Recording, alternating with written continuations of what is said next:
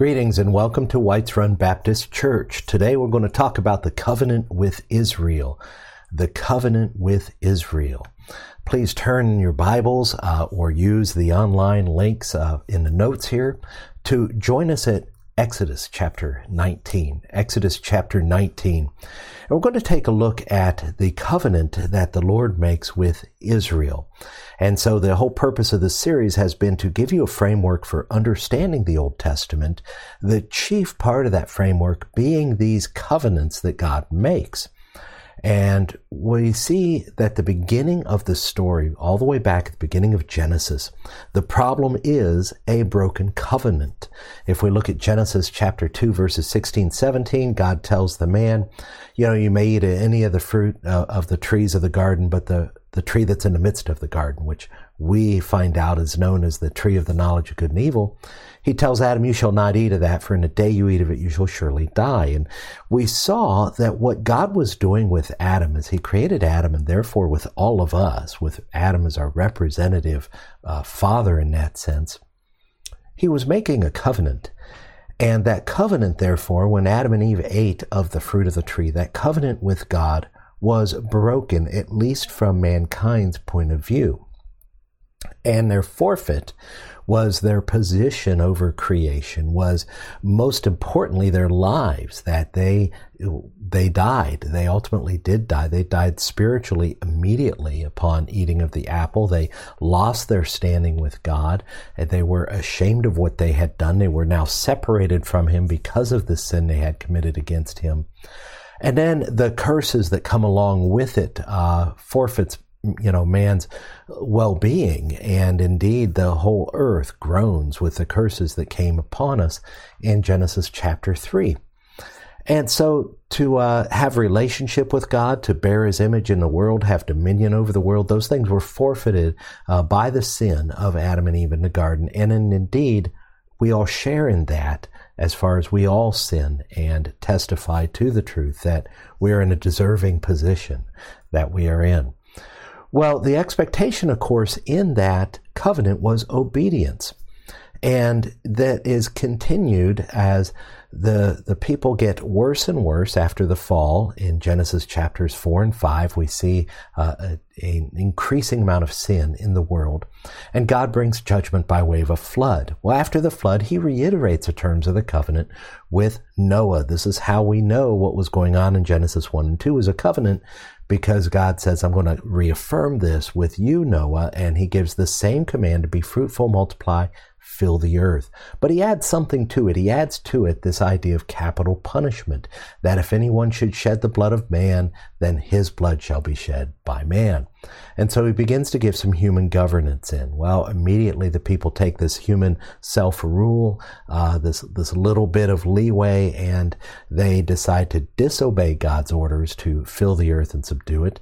They form a city, and in the midst of that city, they build a tower, and they say, we're going to make a name for ourselves. We're going to build a tower that will reach the heavens. We'll show God who we are.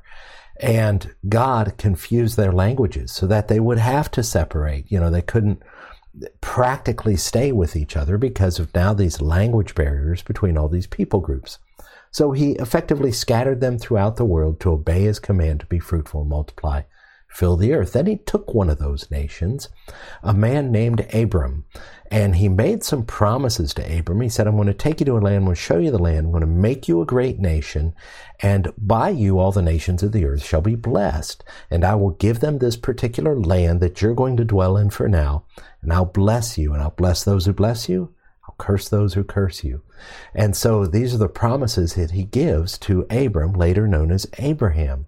He reiterates His covenant with him, keeps His promise to give him descendants miraculously in his old age. And the covenant then becomes reiterated to his son Isaac and then his son Jacob. And it is then to all the 12 sons of Jacob, known as the sons of Israel, because Jacob was renamed as Israel. So now the covenant is going to be formalized as He has brought the people out of their bondage in Egypt. If we go to Exodus chapter 2, verse 24, we find something interesting there. God heard their groaning, that is, the people that were in slavery in Egypt. God remembered his covenant with Abraham and with Isaac and with Jacob. God saw the people of Israel and God knew. So, in the midst of this difficulty they're having in the land of Egypt, he is going to bring them out because of his covenant with Abraham, because he's now going to remember that covenant, the promises that he made, and he brings the people out. And then, of course, the beginning of the book of Exodus is that exciting account of him doing this, quite miraculously bringing them out. Then we come to Exodus chapter 19, and this section of Scripture is interesting because he begins to reveal himself to the people in visible, physical kind of ways. They actually hear him speak from the mountain. Moses and some of the elders, they meet with him on the mountain. And so he begins to speak to the people, and he tells them his laws, and he says, I'm going to make a new covenant with you. And so Exodus chapters 19 through 24 make a section of Scripture that is sometimes called the Book of the Covenant. And we're going to read from chapter 19. We're going to look at verses 3 through 8. And what we're going to see in those verses is we're going to see a very important promise of God, and indeed the demands of God. And we're going to learn about this covenant that he makes with Israel.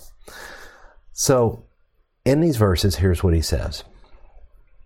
He says, the Lord called to Moses out of the mountain. So Moses is up on a mountain meeting with the Lord alone now. And he says, thus you shall say to the house of Jacob, and tell the people of Israel, you yourselves have seen what I did to the Egyptians, and how I bore you on eagle's wings and brought you to myself. Now therefore, if you will indeed obey my voice and keep my covenant, you shall be my treasured possession among all peoples, for all the earth is mine, and you shall be to me a kingdom of priests and a holy nation. These are the words that you shall speak to the people of Israel. So Moses came and called the elders of the people and set before them all the words that the Lord had commanded him. All the people answered together and said, all that the Lord has spoken, we will do. And Moses reported the words of the people to the Lord. Let's begin with a word of prayer.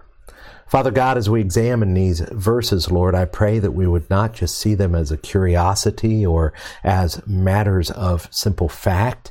Lord, they are factual, but we pray that you would indeed show us their significance and what they mean to us today and what they mean to your people to this very day as far as our place in this world, our mission, our service to you. We pray, Lord, that you'll be glorified by us mentioning these things today.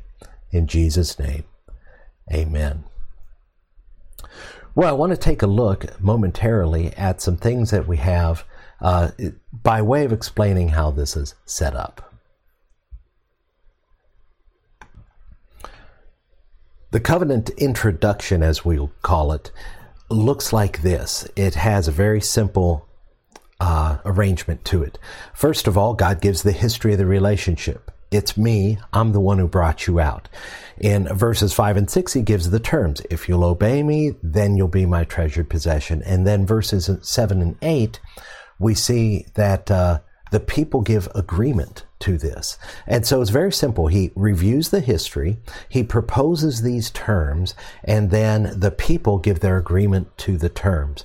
And it's a very common kind of setup for covenants in those days. And that if you make a contract, then the first thing you want to say is, well, here's who we are today, and this is how we're related. And then these are the terms going forward that we now want to formalize. And then they effectively sign the document, and the people give their agreement here verbally. And so that's the basic structure of this. What I want to spend most of our time on is to look then at these terms, because in the terms we see the purposes of the Israelite covenant. And what we see in those purposes is basically this. God wants to make Israel a treasured possession. And by a treasured possession, he describes it further as a kingdom of priests, a holy nation. And we find that right in the midst of these verses that we're speaking of. What does he mean by a treasured possession? Well, we take a look at this idea of being a treasured possession, and we find this term used literally a couple of times in scriptures. In 1 Chronicles 29:3, it speaks of David's treasury, and he says, I have a treasure of my own, of gold and silver. In other words, beyond just the national treasure, the things belonging to the nation Israel, their King David had his own treasure set aside. And this is what this term is speaking to. It's used also in Ecclesiastes 2:8 in the same way. Everywhere else, it's used metaphorically like it is in the passage in which we're taking a look at. And so this becomes a powerful explanation and a great revelation of what God means to say that they are a treasured possession. And he wants to be a treasured possession among all the peoples. In other words, they're going to be special over and above all the other nations of the world. In the ancient Far East, there was another use of this kind of phraseology of being a treasured possession, where kings themselves were sometimes referred to as the god's treasured possession. In other words, they were special to the god. And implicit in that idea is the idea that they were a servant of that God and even a son. And I hope now some of the things that were said in the first few sermons of this series are coming back to you. The idea of sonship of God, the idea of the servanthood to God. These are all rolled up in this idea of being a treasured possession, marked out by God as a personal treasure, implies both service and privilege as a son. Interestingly, this idea of being a special position is reiterated regarding the church in the New Testament. And as Paul tells Titus about Christ, he says, he gave himself for us to redeem us from all unlawlessness and to purify for himself a people for his own possession. In other words, the church is a special possession of Jesus Christ. And again, this should draw our idea back to where mankind was special over creation compared to all the rest of creation. So what does he mean then by a kingdom of priests that he has on here? A kingdom of priests. Well, I want to note that these are not three separate things: treasured possession, kingdom of priests, and a holy nation. They are a treasured possession consisting of being a kingdom of priests and a holy nation. Likewise, kingdom of priests, holy nation is two terms that go together. They're inseparable. The role of Israel cannot be understood through either one. The role of a priest, of course, is a go-between, a mediator between God and people. Now, we take this in two senses. In one sense, these people of Israel are going to, every one of them, be priests of God to the world. Every single one of them, in a way. And as a chosen people of God, collectively, they're going to have this appointed position of being the priest nation to all the other nations. And they are kingly priests in that they represent the king himself and are a kingdom unto him. Now, what does a priest do? Well, he has special access to the presence of God. This is going to be illustrated in what you see in this passage. Read chapters 19 and 20 again. And what you're going to see is you're going to see concentric circles around God. God at the middle, and then the one who seems to be able to come the closest than anyone is Moses himself. And then close along with Moses sometimes is Joshua and Aaron. After that, the rest of the priests kind of get close to God, but not as close as the others. And then the furthest out are the common people who never come up on the mountain. They all stay down. They see the cloud, they hear the rumbling, they hear the voice of God from the mountain, but they are not to approach because of this privileged access. Do you see how there's these concentric circles of a smaller and smaller group that has this privilege of access to God? And God is saying, my inner circle in the world is going to be you, Israel. And you're going to form my inner circle, and then you're going to relate to them on my behalf. This is what a priest would do, the go-between, the mediator. So the priest does two things. He brings information from God to the people, but he also brings sacrifices and worship from the people to God and presents them to God.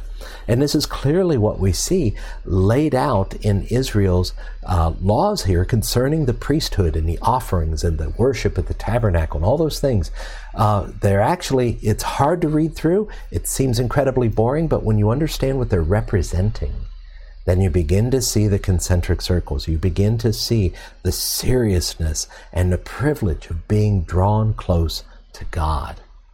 So essentially what God is saying here by calling them a kingdom of priests is saying, you have the privilege of being the closest to me out of all the nations. And as such, if the world wants to know about me, they're going to come through you.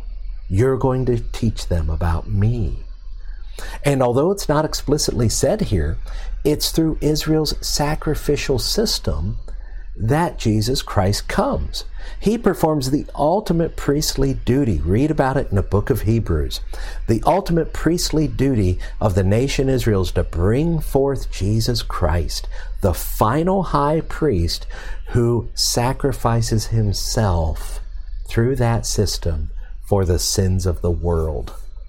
So some people see the crucifixion of Jesus and say, well, this was their Messiah. This was their chosen one. They rejected him and crucified him. What an incredible failure. Not in God's economy. See, that's actually God's plan from the very beginning.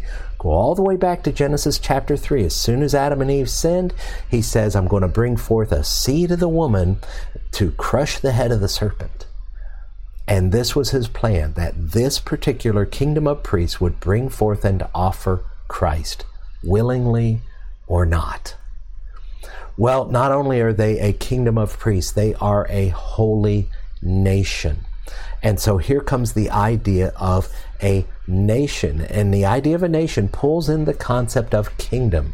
We've been saying that the idea of covenant is the idea of kingdom wrapped up in it, is the idea that God is establishing a kingdom with himself as the king, and he's assembling together his loyal subjects. So when we bring in the concept of nation, we're saying, okay, not only is this just a people identified by some commonality, but they're going to assemble together in an orderly economic, political, and social structure through which the king is going to rule.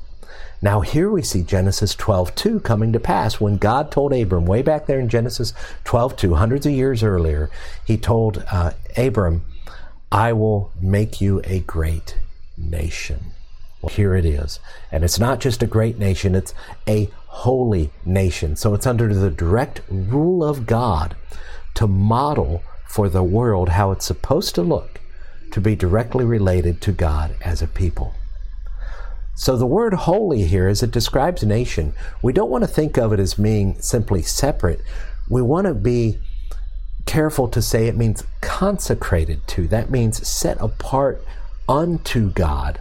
It can also be thought of as devoted to. So when they're called a holy people, they were to be dedicated, devoted to the purposes of God. That means God takes number one priority in everything that they do. And you can see that through the laws that they have, through the festivals that they keep, through the keeping of the Sabbath and everything like that.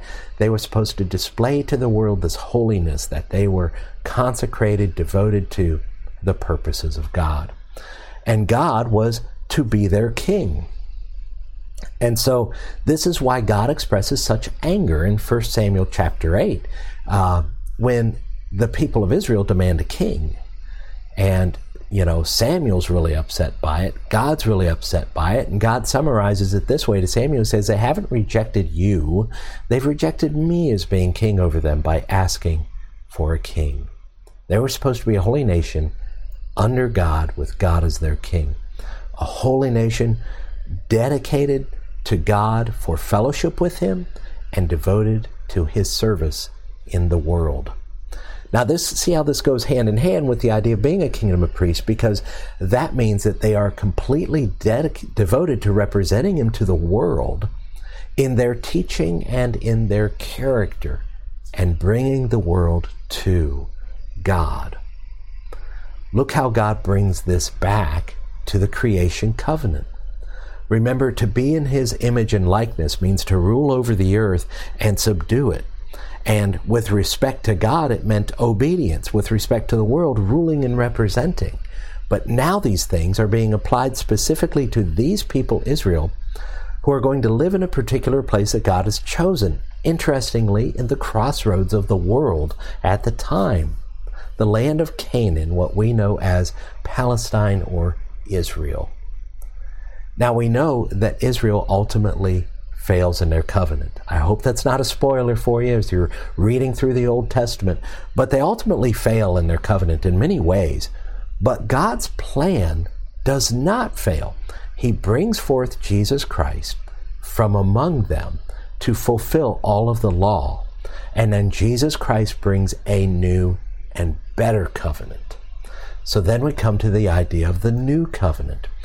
In the new covenant, as the great and final high priest, Jesus Christ has presented Himself as the final sacrifice. And Jesus has fulfilled the law in perfect righteousness that He now makes available to us. Now, the new covenant, you can read in the book of Hebrews how far superior the new covenant is than the old, but a major way the new covenant is superior is this: each and every believer in the new covenant is indwelt with the Holy Spirit of God. And when we are gathered together, there's a special blessing on it. Remember when Jesus told His disciples, when two or three of you are gathered together, look, there I am in the midst of you. So not only is the Holy Spirit personally indwelling each believer, but as believers gather together, then the Holy Spirit is there in a special way.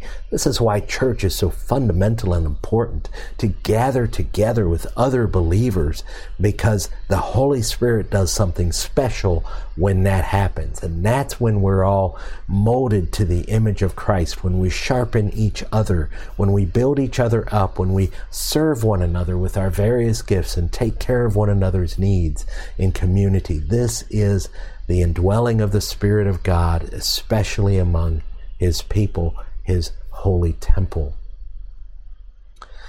And this is important because in the new covenant, now I want to say there's many discontinuities and I don't want to spend a lot of time on it, but Jesus said He came to fulfill the law, and indeed He did. So the whole sacrificial system is fulfilled by Jesus. We no longer have need of it. All the feasts of Israel are fulfilled by Jesus. We no longer have need of those. Now, can we observe the feast? Oh, absolutely. I think at that time of year, as the feasts come around, the 7 different feasts that Israel observed, actually 8 if you figure in the book of Esther and the Feast of Purim, they can be very encouraging and very instructive, but we are not required as a law to do it like Israel was, because Jesus has fulfilled it for us. And as far as the civil ideas of law, we are no longer a civil nation. We are a true kingdom of God. And we do not have to administer civil laws. There are governing authorities on earth for that. The only governance that He gave into His church is the order of the church, with the elders and the serving deacons and the members, the believers gathered together in the church. The only true policing that the church is going to do is a matter of church discipline, as Jesus describes it in Matthew 18, and then the excommunication that might result from such a thing. Paul describes that in his 1 Corinthian letter, around about chapters 5 through 7. And so, these are important concepts, that the laws, by and large, what follows here in the Old Testament, by and large, apply to Israel. Now, does that mean we shouldn't keep them? Well, take a look at the last sermon that we did in this series, and it is about the law and how they still apply to the believer in Jesus Christ, but how they apply differently, not as civil rules for us to apply and follow, but as holy standards for us to attain through the power of the Spirit. So we are still called then to be a kingdom of priests and a holy nation. And here's why I really want to turn to kind of a time of invitation. I want to spend more time at the end of this applying this than I normally do. And we're going to do it using Scripture, of course. You might turn to 1 Peter chapter 2, starting about verse 9. And I'm going to take you there in just a moment. I'm going to make it a little bit bigger for us so we can take a look at it together. In 1 Peter chapter 2, we're going to look at verse 9 first. And look what the Lord says here. He says, you are a chosen race. Now, this is Peter speaking to the church, inspired by the Holy Spirit. He is saying, we are a chosen race, a royal priesthood, a holy nation. So he takes the same terminology from Exodus chapter 19 that was applied to Israel under the old covenant, and then he takes that and applies it to us under the new covenant. And he's going to point out a couple reasons why it's superior here. But look what he says, a holy nation, a people for his own possession. There's no doubt that he is pointing back to this Exodus chapter 19 passage that we have already looked at. And here I want to point out something, that there is no call to salvation in Jesus Christ without a call to service. There is no call to salvation in Jesus Christ without a call to service. Because look how he says this here, a people for his own possession, that you may proclaim the excellencies of him who called you. In other words, we're called for a purpose, for a reason. We're called together as this chosen race, royal priesthood, holy nation, a special treasured possession of God, for the purpose of proclaiming the excellencies of him who called us. He called us what? He called us out of darkness into his marvelous light. Once you were not a people, but now you are God's people. Once you had not received mercy, but now you have received mercy. The Lord Jesus Christ calls you out of darkness, just like he called the Israelites out of bondage in Egypt, out of slavery, where they had no freedom to determine their own way. They had difficult labor. They had a persecution by the Egyptian authorities who were attempting to wipe out a generation of the Israelites in order to cull their population. This is when God intervened, by the way, when they began to do that. And so he calls you out of this darkness, and you are to partake then in the same promises as Abraham. You've become the people of God. God remembers those promises. Just as he brought those people out of Egypt, he will bring you out of bondage to sin, out of treadmill religion of law, into an inheritance of righteousness from Jesus Christ, the chosen cornerstone. Look here how Peter describes what God is doing here. He gives an illustration starting back here in verse 4. He says, as you come to him, a living stone, rejected by men, but in sight of God, chosen and precious. Now, as you come to him, he's speaking of Jesus Christ. Is Jesus Christ the living stone, rejected by men, but in the sight of God, chosen and precious? Yes. But so are you, believer. You're a living stone. In verse 5, he says, you yourselves, like living stones, are being built up. And so we are chosen, precious in the sight of God, the treasured possession. And look what he says, you yourselves, like living stones, are being built up as a spiritual house, to be a holy priesthood, to offer spiritual sacrifices acceptable to God through Jesus Christ. Now here's where he really brings in the image here. For it stands in Scripture, behold, I am laying in Zion a stone, a cornerstone, chosen and precious, and whoever believes in him will not be put to shame. Well, think about, what is Zion? Zion is another name for the hill upon which Jerusalem stands. And there's a very special building there on that hill. There used to be. It was a temple. And the temple, the buildings, the stone buildings that they did in those days, they had cornerstones. A cornerstone was usually very, very large, and just as it was the bottom corner of one of the front, usually of the front part of the building. And it was that stone that once that was set into place, and they would take care to find a perfect stone and cut it perfectly and establish that as a corner, because all the other stones would have to line up with it. The cornerstone would determine where that building's going to be and would determine the angles at which that building's walls would undertake and how the entire thing would come together.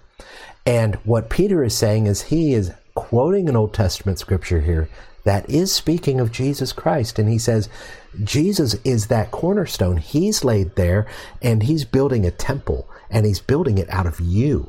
And you're these living stones that you're going to be built together to line up with him.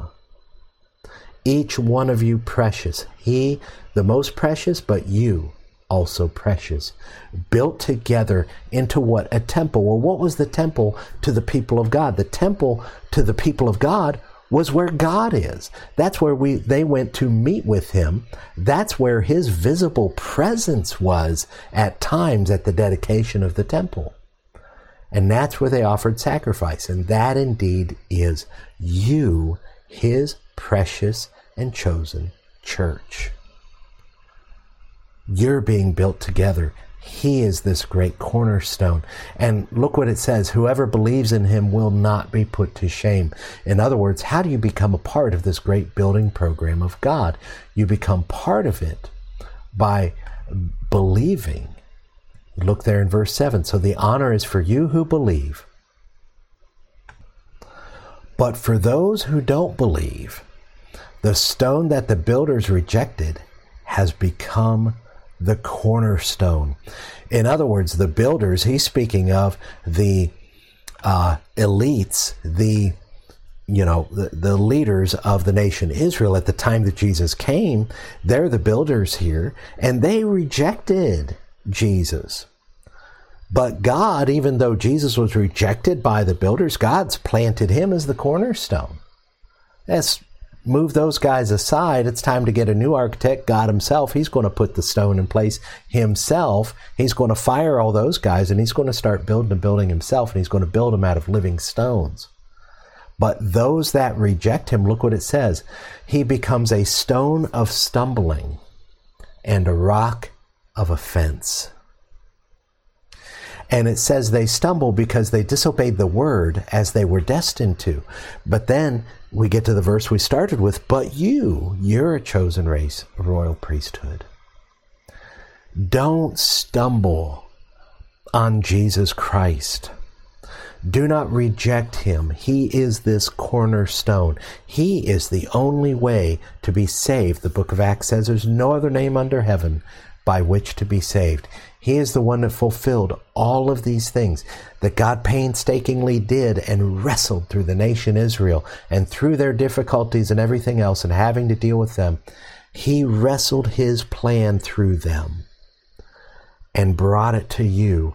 If we should neglect Jesus Christ, where else will we go? All of human history has bent to this plan of God to bring him forth. He moved empires to bring forth Jesus at the right time and place to fulfill all that he had him to do. And so there would be no way to be saved. This is the plan of God. Jesus Christ is this cornerstone, and he is the fulfillment and purpose of all the covenants of God, old and new. And so my encouragement to you is to believe on the Lord Jesus Christ. Because by believing, it's how we're not put to shame. It is by faith that the membership in this holy nation, this royal priesthood, takes place. It is those who believe that this great honor is for. So trust in Jesus Christ this day for salvation.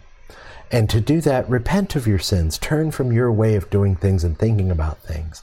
And look at the Holy Scriptures and see, God expects and models for me to live in such a way that I can't possibly do on my own. I'm going to have his power to do it. He's going to have to do it for me. And indeed, Jesus Christ did do it for you. Trust in Him for your salvation, to take the penalty of your sins and to provide for you eternal life. Let's close with a word of prayer. Father God, we praise you this day. And Lord, firstly, as your people, I pray that we would understand what it means to be holy unto you, to be this holy nation, to be this royal priesthood. Lord, I pray that you would just give us understanding of these things today. Impress upon us the urgency to represent you to the world, for that is the reason that you've called us together, to proclaim your excellencies. Give us the power of your Spirit to do the Great Commission, to make disciples of all nations, to show them the excellencies of you and what you have done to save a people for yourself. Help us this day to understand these great truths. And Lord, for those that are listening that are not part of this holy nation, this kingdom of priests, Lord, I pray this day that you would work in their hearts to show them their need for Jesus Christ, that you would help them to repent of their sins and turn toward Jesus Christ in faith and so be saved. I pray, Lord, you would do this wondrous work in them and lead them in prayer and lead them to your great throne where they will worship you in spirit and in truth. We worship you this day because of your wondrous words that you've given us and the message that they have brought. We thank you, Lord Jesus. Amen. Well, I encourage you to consult us if you have any kinds of questions at all.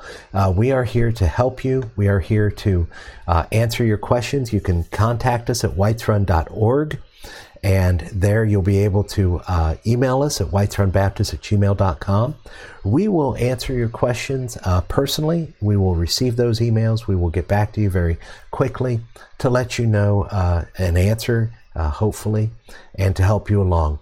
We're not interested in stealing sheep from other churches. If you're already happy in the church family where you are, God bless you. May you serve there and serve well. I invite you to explore all the resources we have, all the sermons and videos we have, and the links and articles that we have that can be helpful to you in your growth. So until next time, may God bless you